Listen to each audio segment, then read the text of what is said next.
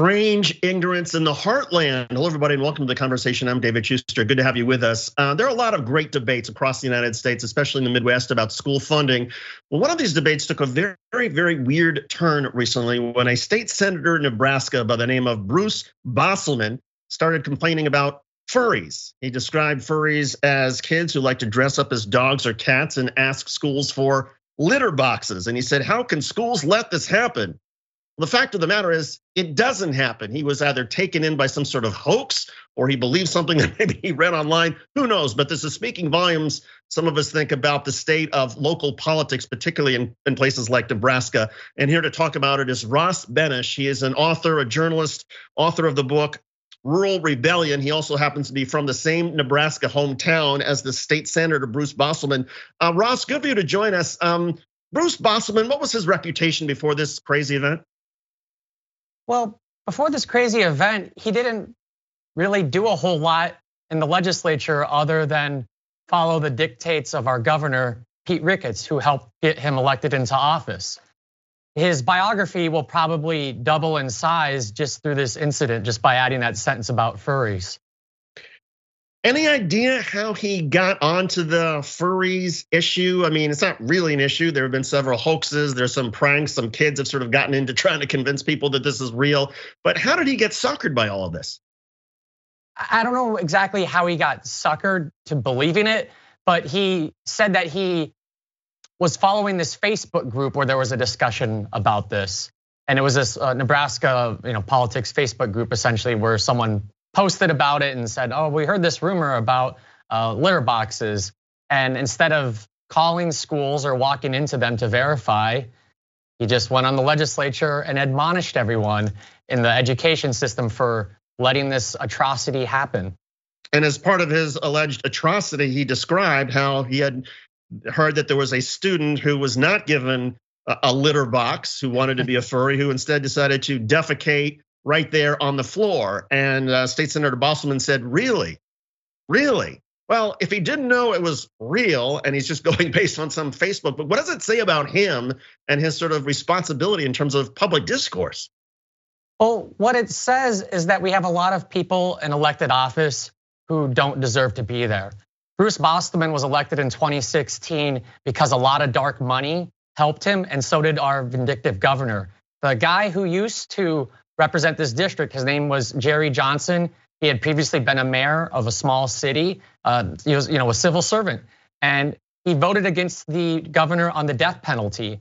And following that, a slew of ads came in against him, and he was ran out of office. And then the guy that replaced him was Bruce Bosselman, who, in addition to the furries thing, has also been supportive of giving the governor more control over our public power system, which is unfortunate because Nebraska is the only state in the United States that has entirely public power. There does seem to be something about this particular part of Nebraska, maybe something in the water that you can enlighten us on, because also this is an area that is represented in Congress by Jeff Fortenberry. He was recently convicted of lying about taking foreign campaign money. And again, he's the congressman who represents this particular area. Ginny Thomas, the wife of Supreme Court Justice Clarence Thomas, who's been associated with January 6th and asking the former White House chief of staff to try to do what he can to try to help throw the election. She's from this part of Nebraska. What is it about this particular area of the state? Yeah, it hasn't been a good few weeks for our elected officials back home. I gotta say, the people back in Nebraska are mostly good people. I respect them, they're kind-hearted, but we have a lot of people in office who just follow the demands of the national GOP. And right now there's a lot of lunacy in that party, as demonstrated by the conviction of Fortenberry, the furry speech by Bosselman, and the anti-democratic moves that Ginny Thomas has made.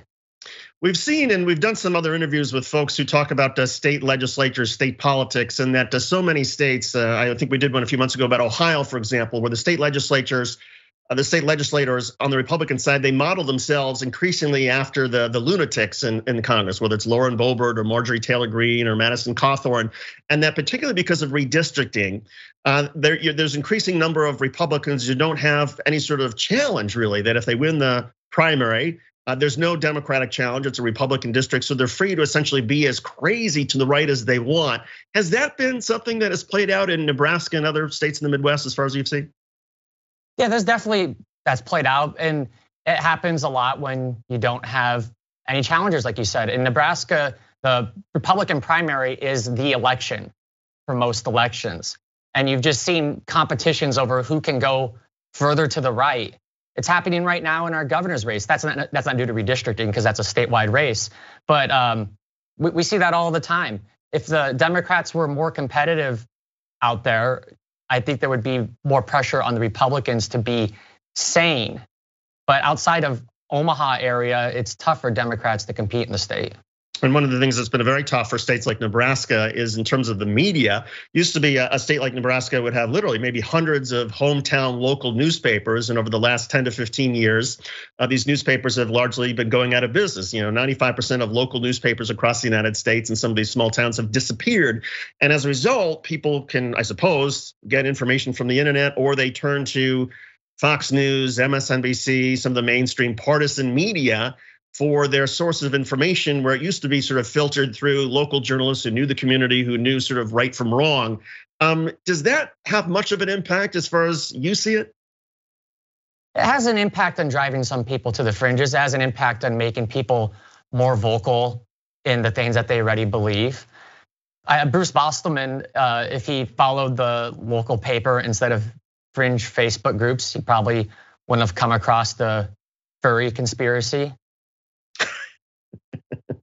Is there such a thing as a furry conspiracy? I mean, look, there are real furry conventions, right? I mean, there's nothing wrong with furries. Adults are allowed to do their own thing. I'm not here to judge furries, but don't go on the floor of the legislature and pick at public schools and say they're allowing kids to dress up like cats and poop in corners when that's certainly not allowed. And this isn't the first time he's come after public education either.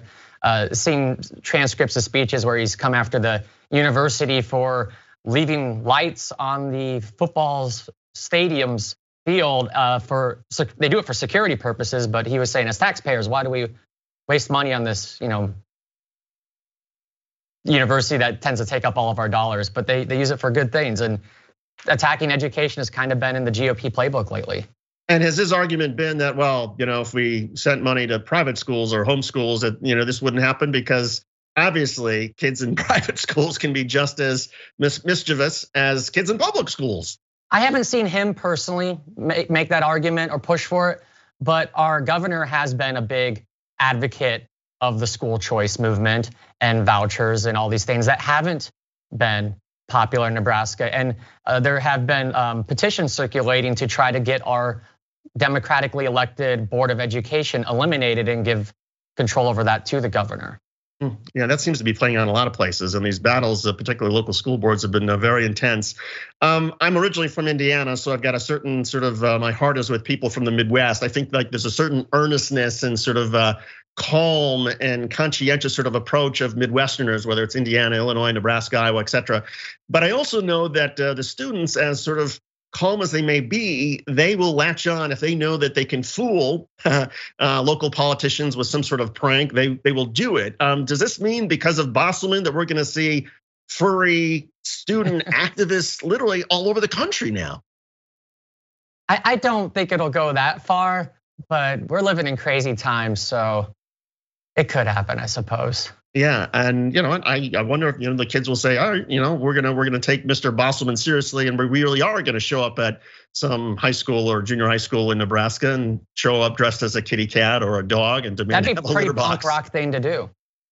Yeah. Well, I got to ask you, as far as politics in general about Nebraska, the state that continues to be, I assume, a very strong red state. Very strong red state, and it just gets even redder. And so, is there much of a progressive movement, progressive hopes, democratic hopes in a state like Nebraska? Well, there's definitely people who are trying, but they haven't had much success. I believe the highest elected official in the Democratic Party in our state is a public service commissioner. Oh, wow. Public Service Commissioner. Well, I got to say that my son, who's messing around on the back, he clearly is interested in Nebraska politics because he can't seem to resist this interview. For people, I got dogs in the back. We all got things going on. Yeah, this is the family life. For people who are not from Nebraska, what should they know in general about the state, about its politics, about its personality? I think you should know in general that the people are much better than the elected officials, and that hopefully our football program won't be terrible for much longer. Scott Frost, the former quarterback in Nebraska, the coach there. We had such high hopes. Yeah, I mean, look, generally you hire your former quarterback and things are going to go fine, and he's got lots of local state connections, and everything's going to work out. And he was the national coach of the year before we hired him, but whatever. And just like a lot of other places in the heartland, people live and breathe college football because there's not a professional team in a place like Nebraska. Oh, it's a huge part of the culture. Everyone comes and congregates around it, and it gives you something to connect with people over. Yeah. Well, we are connecting tonight about furries, and we appreciate Ross Benesch for playing along with us and giving us some insights on the strange happenings in the state of Nebraska during a school funding bill. Ross, again, he's an author, a journalist. His most recent book is Rural Rebellion. Ross, thanks so much for doing this. We appreciate it, and have a good night. Thanks for having me on, David. You got it. Take care. Campaign 2022, welcome back to the conversation. I'm David Schuster. There are some fascinating congressional races around the United States, including one in New York, New York's 3rd congressional district. This is a seat that had been held by Tom Suozzi for 3 terms. He's now running for governor. So there are 10 Democrats running in the primary to try to get the Democratic essentially nomination for the general election in the fall.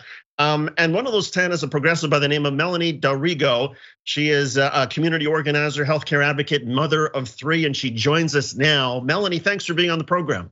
Thank you so much for having me. I'm ecstatic to be here. So how do you break through when you got 9 competitors for a congressional race just in the primary? Listen, I ran for this seat in 2020, right? So we are used to being up against some really difficult odds, breaking through against an incumbent, fighting to get your name out there during a global pandemic. That's nothing new to us. Look, I think that the people of this district, they know me, they know my track record. I've been in the trenches, I've been on the front lines, I've been on the protest line with them, and they've seen what I can do. So, I think that speaks volumes in terms of what we're trying to do here. We see the state of this country, and voters are craving Democrats who are going to stand up and fight for working families. I'm the progressive in the race, and I am the only candidate in the race that's doing that. Is it a very progressive district? This district just got a lot bluer with redistricting. I think this is a district that has been Democratic for over 20 years, and now it's probably the bluest it's ever been. I think what we're seeing when we talk about progressives, and in this particular district, this is a district that hasn't had a whole lot of community organizing. It hasn't had a whole lot of outreach. So when we knock on doors and we have conversations with voters about the issues that really matter, 9.9 times out of 10, a Democrat who thinks they're in the middle is really with the progressives. So yes, I believe this is a progressive district. And what are the top issues as you see them that you think you can sort of not only run on, but win on? Right. So I have been a healthcare advocate throughout my entire career. I've been fighting for universal healthcare via Medicare for all for years in this district, even when I was the lone voice in the room fighting for it. Now we see, of course, Medicare for all polling at the top of polls. It polls at 70% in this particular district. Healthcare is something that is very important to constituents. The climate crisis, we are a coastal community, and we are having to contend with devastating weather patterns. And listen, anti-corruption. We are seeing this nearly every day at every form of government, every level of government. Corruption is taking over, and we need Democrats who are going to fight back, who are going to stand in our truth and push for the policies we need that uplift and help and protect working families. So I think that is really resonating with folks throughout the district. And historically, this district has not had a representative that pushes back against the lobbyists. I'm not taking any corporate money. I don't think policy should be for sale. I'm beholden to my constituents, and I think that really sets me apart from the pack. So if the pharmaceuticals came to you and said, Melanie, we kind of like you and we like your candidacy, but here's a boatload of money so that if you do get elected, go ahead and go for Medicare for all, but let us set our own prices for pharmaceuticals. That's a hard no. That's going to be a hard no for me. I don't think representatives should run for office to take a lobbyist check. We shouldn't run for office to stay in office. We should run for office to serve our communities.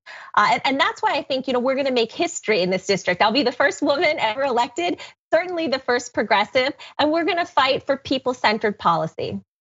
One of the policy proposals you've put forward is something called the Paid By Act, and it would essentially require political candidates to disclose the corporate special interest money they get. You've also added now judicial nominees to this. I assume that's related to Clarence Thomas and some of the fears that people had about conflicts of interest involving him and his wife. Well, I'll tell you, it's not just Clarence and Ginny Thomas that we're dealing with here. There are the last 3 Supreme Court nominations, or excuse me, judges that have been confirmed have come from the Federalist Society. There is a large dark money movement funding an agenda for the ultra-right corporate wing of this country. And how that manifests is a very, anti-union, anti-environment, anti-choice, anti-immigrant agenda. And we're starting to see it play out on the federal bench and certainly in the Supreme Court. So yes, we're dealing with some deep-rooted corruption and we need to cut it out right at the root here. Would you support campaign finance reform? Never mind the the Paid By Act that requires disclosures, but sort of take it even further to where Bernie Sanders and others have gone. And even, there's some people, Pete Buttigieg, I think, has said in the last campaign that the fundamental thing that has to be done to fix democracy is to take some of the money out of politics and put some limits back in. Would you support that? 100%. I mean, look, I have been an ardent supporter of overturning Citizens United. We've been talking about the corruption on the campaign trail for years in this district. But what the Paid By Act would do, I believe, is a step to overturning Citizens United. Obviously, that's going to take a little bit more work. It's going to take a little bit more time. When I introduced the Paid By Act last cycle, I invited candidates all across the country to endorse it, and many did. This year, I have invited my fellow opponents in the race to endorse it because I think it is critical for our survival as a country, as a democracy. So far, no one has taken me up on that, and I think that speaks volumes. The primary is June the 28th in a district that encompasses Westchester and Queens and the Bronx and Long Island. I mean, it's a sort of unusual looking district. Is it more important to sort of get out and do the door knocking, or is it more important to sort of do the traditional media because you're talking about, the #1 media market in the United States that which reaches all of these homes? I think it's a mixture of both, but as a community organizer, I can tell you that nothing is more powerful than that one-on-one conversation at the door. We've been knocking in what amounts to about 80% of this district for over a year, and that's in addition to my run from 2020. We've been in the Bronx nearly every weekend. We've been up in Westchester a couple times a week. We spend a lot of time in Queens. We have built some deep-seated alliances, and I think races like this, crowded primaries, it's going to come down to your field operation. And thankfully, we are the race that has the most volunteers. We have the most excited and energized base. There's a passion for change. That's what we're bringing to this race. And I think ultimately, that's what it's going to come down to. I mentioned some endorsements earlier. We've been endorsed by Our Revolution. We have 19,000 members in the district. And of course, we know Our Rev is really good at mobilizing and energizing their base, and their members. So we're very excited to get out and hit the doors with them as well. It still must be challenging, though. I mean, this is an expensive race, right? When you're talking about the New York area, and if you're not taking money, PAC money, you're not taking corporate money, you still have to raise a lot of money in smaller increments. Do you find yourself having to spend a lot of time, perhaps more time than you'd like, essentially trying to get people to give you money? Unfortunately, yes, and I don't see that changing until we fix campaign finance reform. As you know, it's such a broken system, and we're seeing it in this race. We have a bundler in the race, we have someone taking a ton of lobbyist money in the race, and everywhere in between. What I think this race is going to come down to is big money versus big organizing, and thankfully, all the organizers are with our campaign in every county, which the 5 counties of this new district, and we're very fortunate and excited to have them. But yes, money is important. You still need to raise a certain threshold in order to pay your staff, in order to buy palm cards, et cetera. So of course we do accept, donations from folks all over the country. But I am a grassroots candidate, and we've taken a hard line on not taking any corporate money or dark money because, listen, our government has to mean something. This process that we're all fighting for, the democracy should mean something, and it doesn't when you're bought and paid for. There is something that seems to come out of particularly conservatives who, when they hear about progressives, they think, oh my God, progressives are like anti-family or not family friendly. You're the mother of three. I wonder if you can sort of help explain to, I don't know, some of the skeptics out there how it is that you're able to be a family person and also still be a progressive at the same time. Yeah, well, look, I think progressive policy is deeply rooted in human rights and civil rights. It's rooted in working families. As a working parent myself, I'm fighting for the future for my children. I have 3 kids, as you mentioned, they're 11, 7, and 5, and they have been at protests. They've been knocking doors. They've been at rallies. They've been at teach-ins and educational events since they were babies. And I feel quite proud as a mother that I'm raising these 3 little change makers who deeply understand policy, in fact, better than many adults do. And I think this is what creates a good community. This is what creates the society that we all want to live in, right? There have to be pillars and values that we all align to. And we can use the buzzwords. We can say progressive, we can say conservative. But what we've done really well in this campaign is just cut right to it and talk about the policy. Listen, it doesn't matter if you're a Republican or you're a Democrat or anywhere in between, you need healthcare. You want a good school for your kids. You want to have affordable housing. You have to address the climate crisis, right? So I think that when we talk about progressive policy creates a future for our children and grandchildren. And without it, I am afraid that we're going down a very scary road. Does that scary road, though, also include the misinformation? Because when you explain to people what Medicare for All would do, I mean, a major plank of yours, and you explain to them the details, even most Republicans, I think a majority of Republicans also support it, but there's something about the language that freaks people out about, oh my God, government control of our healthcare, this is gonna be terrible, this is communism, this is socialism. How do you deal with that? Yeah, well, that's why I think it's really important to get out in the field and knock on doors and have those one-on-one conversations. You meet folks where they're at. You don't judge them. You arm them with the facts and you listen to the misinformation and you correct them.